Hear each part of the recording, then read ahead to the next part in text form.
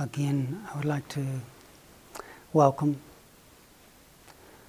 everyone here to Dhammagiri for the beginning of our second section, second module of our Sacred Mountain Study course. Welcoming those here at Dhammagiri and those who are following this practice with us together from afar. By chance, we seem to be beginning this next section on the wisdom teachings of the Buddha. By chance, we're beginning them on an auspicious day. It's the full moon is rising. Last night was the actual full moon, but this morning is having practiced all night. The various Theravada monasteries around the world officially begin today their intensive practice period for 3 months.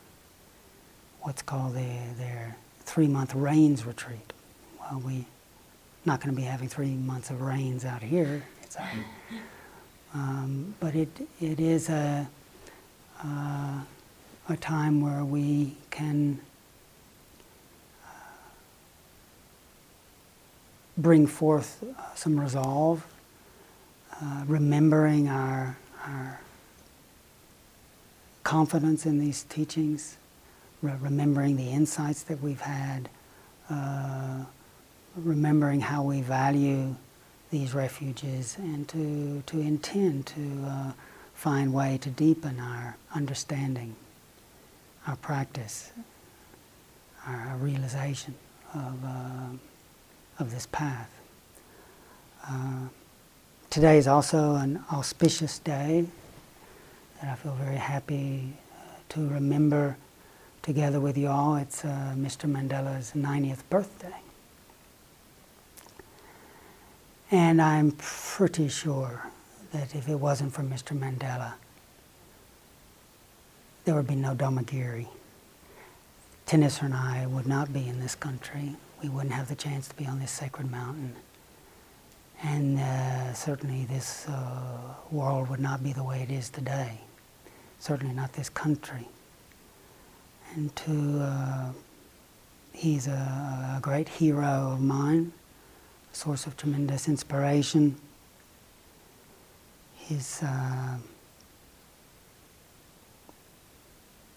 Which I think fits in very much with the theme of this retreat, because this full moon of July, which was last night and still very full tonight,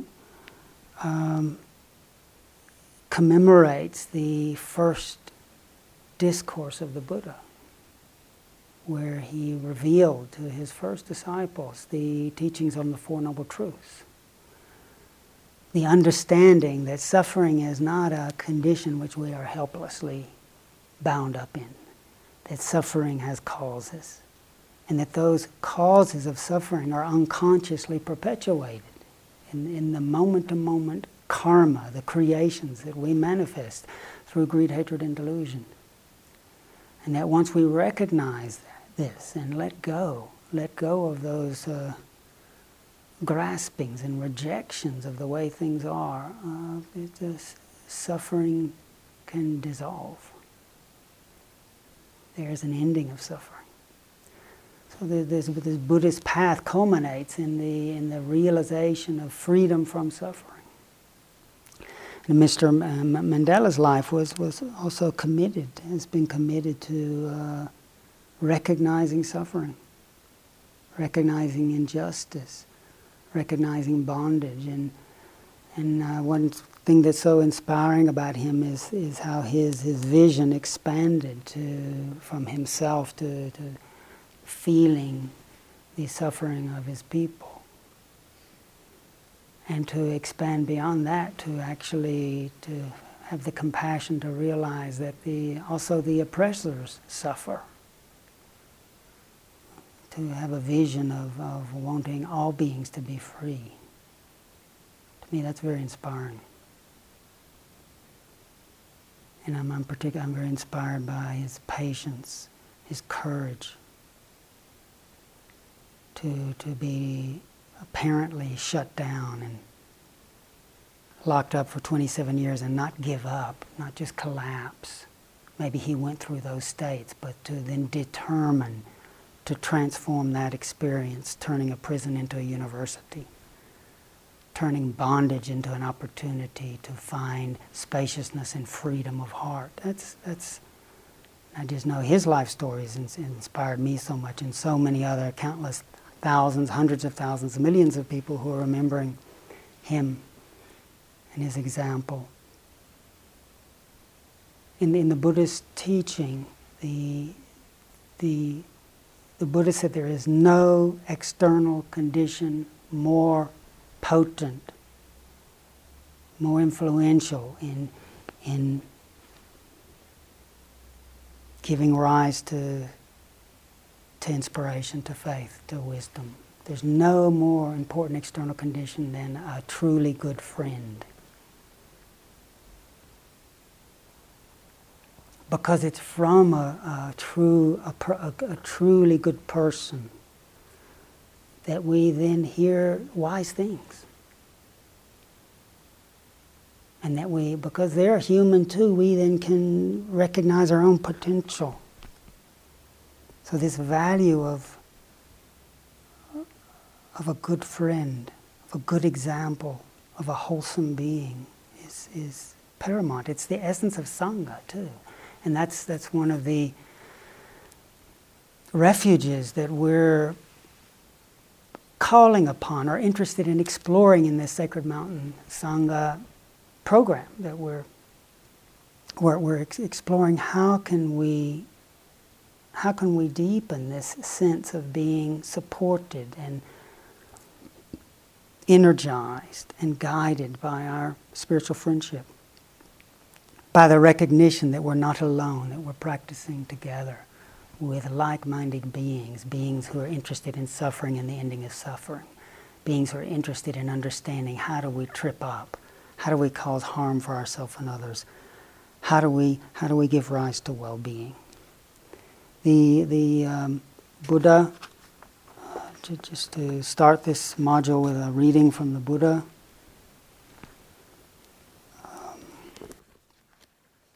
On this importance of the value of a truly good friend.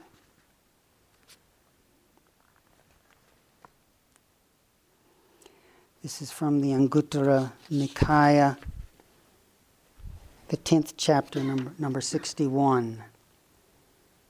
This is the Buddha. A beginning point for ignorance, such that one might say, before this, ignorance did not exist. Then ignorance came into play after that. A beginning point cannot be discerned. This has been said, nevertheless. It can be discerned that ignorance comes from this condition. In other words, what does ignorance come from? And I tell you, ignorance does have its food, its nutriment. It is not without nutriment. And what is the nutriment for ignorance? The 5 hindrances. What is the nutriment for the 5 hindrances? The 3 forms of misconduct. That's misconduct of body, speech, and mind. So the 3 forms of misconduct. What is the nutriment for the 3 forms of misconduct? It is lack of restraint of the senses. What is the nutriment for lack of restraint of the senses? Lack of mindfulness and alertness. And what is the nutriment or the food for lack of mindfulness and alertness? Unskillful attention or inappropriate attention. And what is the nutriment for inappropriate attention? Lack of faith. What is the nutriment for lack of faith or lack of conviction? Not hearing the true Dhamma. Not hearing the truth. And what is the nutriment for not hearing the true Dhamma? Not associating with people who are truly good. Not associating with people who are truly good gives rise to not hearing the truth.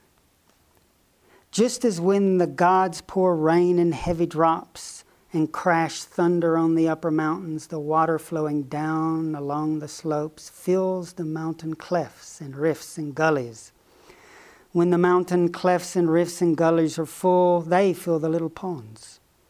When the little ponds are full, they fill the big lakes, the little rivers, the big rivers. And when the big rivers are full, they fill the great oceans.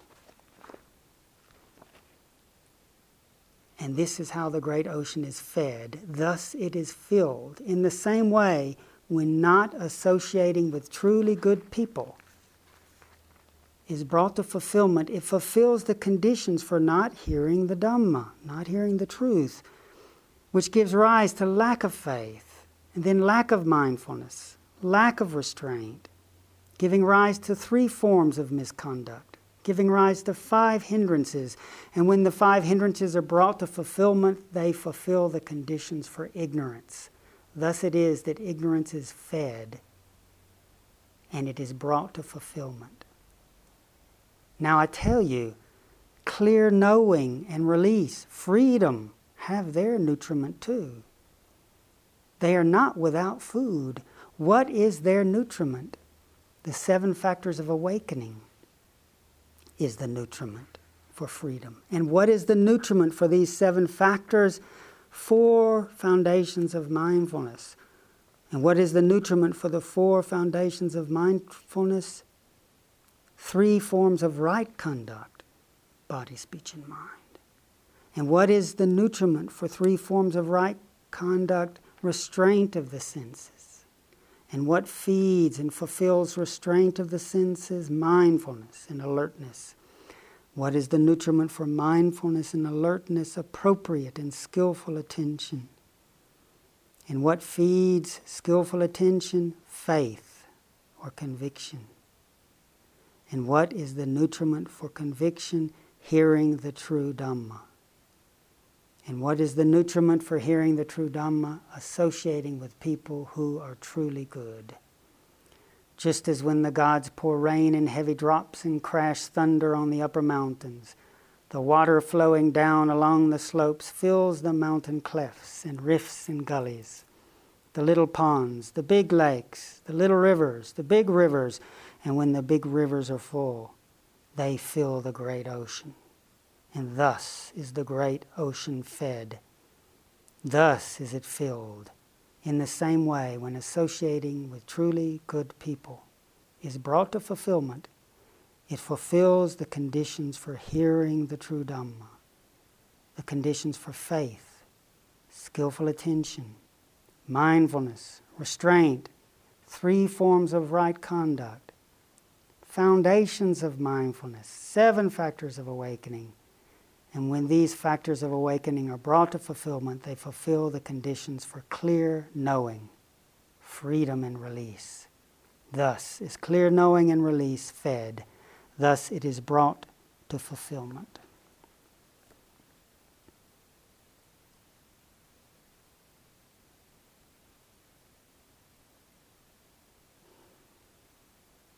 The value of a good friend, the value of a good example, the value of a leader who has a sense of compassion, a leader who is willing to forgive, a leader who's willing to admit mistakes, who's humble and is filled with gratitude, always wanting to honor those who have helped him get there or her get there. There's a story that I'd like to read, a very short story from about someone named Rory Steen, who was one of Nelson Mandela's in charge of one of his protection teams during his 5 years as president.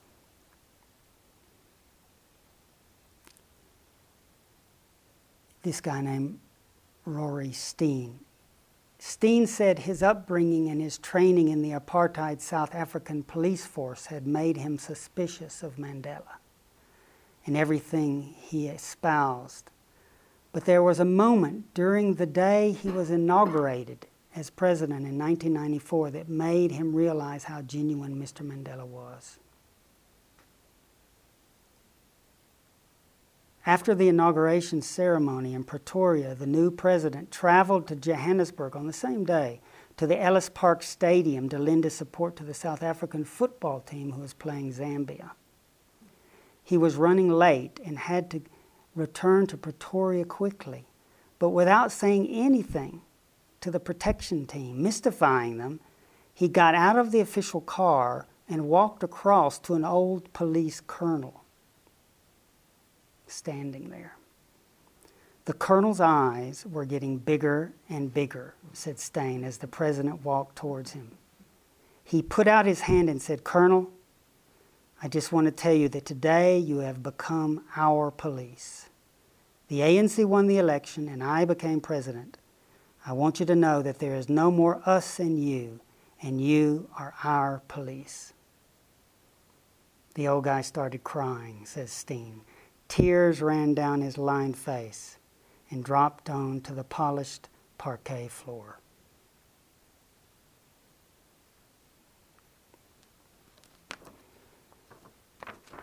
The Buddha taught that never is hatred overcome by hatred, but only through loving kindness. And to have a leader that just can manifest that with a smile, with warmth, certainly has touched my heart. So I thought we would begin this with new energy. This next section on wisdom, on freedom of our retreat by remembering the Buddha's first sermon, by remembering the value of good friends, good examples, and by remembering with gratitude our good fortune to have a president in this country, Nelson Mandela, to have his life to inspire us. So I'd like to read a little bit from his autobiography.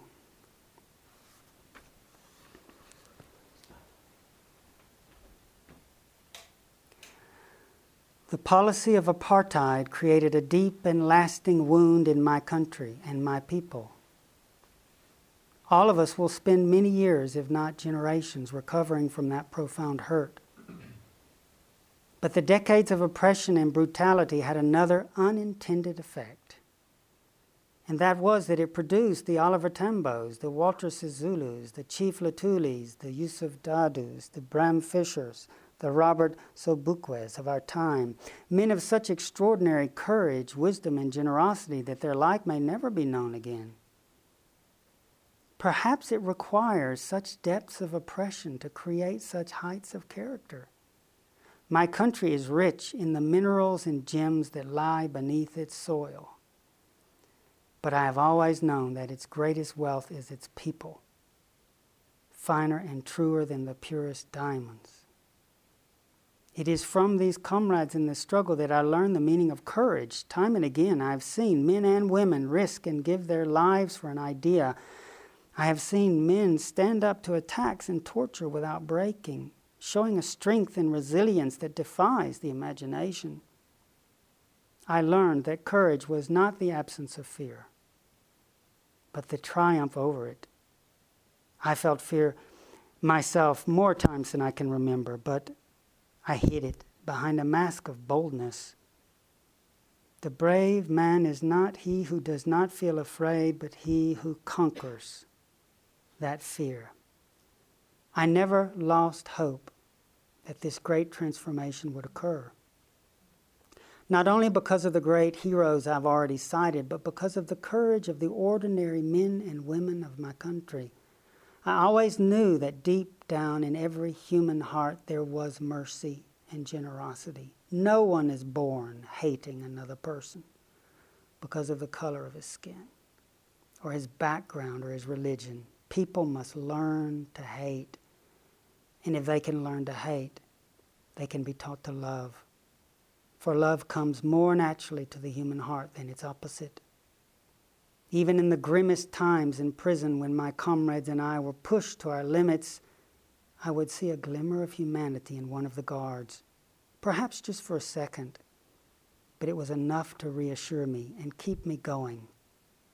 Man's goodness is a flame that can be hidden but never extinguished. I was not born with a hunger to be free. I was born free. Free in every way that I could know. Free to run in the fields near my mother's hut. Free to swim in the clear stream that ran through my village. Free to roast mealies under the stars and ride the broad backs of slow-moving bulls.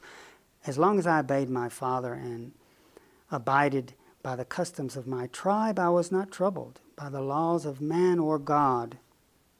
It was only when I began to learn that my boyhood freedom was an illusion, when I discovered as a young man that my freedom had already been taken from me, that I began to hunger for it. At first, as a student, I wanted freedom only for myself, the transitory freedom of being able to stay out at night, read what I pleased, and go where I chose. Later, as a young man in Johannesburg, I yearned for the basic and honorable freedoms of achieving my potential, earning my keep, marrying and having a family, the freedom not to be obstructed in a lawful life. But then I slowly saw that not only was I not free, but my brothers and sisters were not free. I saw that it was not just my freedom that was curtailed, but the freedom of everyone who looked like I did. That is when I joined the ANC, the African National Congress, and that is when the hunger for my own freedom became the hunger for the freedom of my people.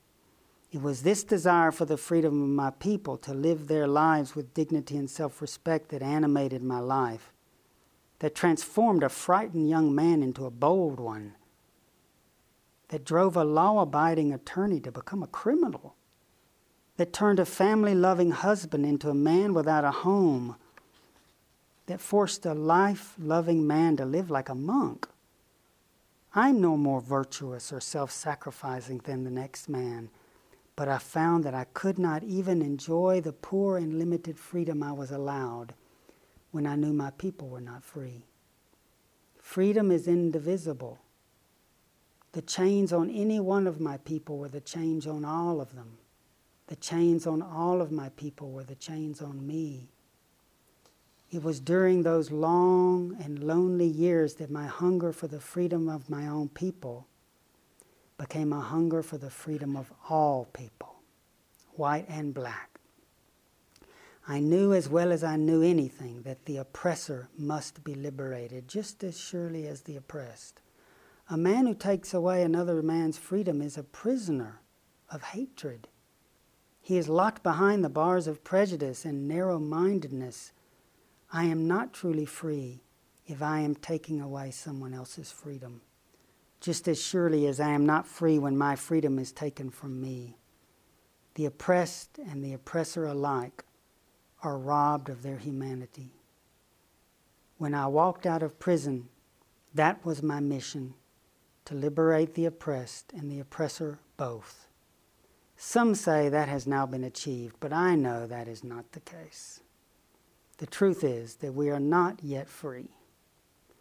We have merely achieved the freedom to be free, the right not to be oppressed. We have not taken the final step of our journey, but the first step on a longer and even more difficult road. For to be free is not merely to cast off one's chains, but to live in a way that respects and enhances the freedom of others.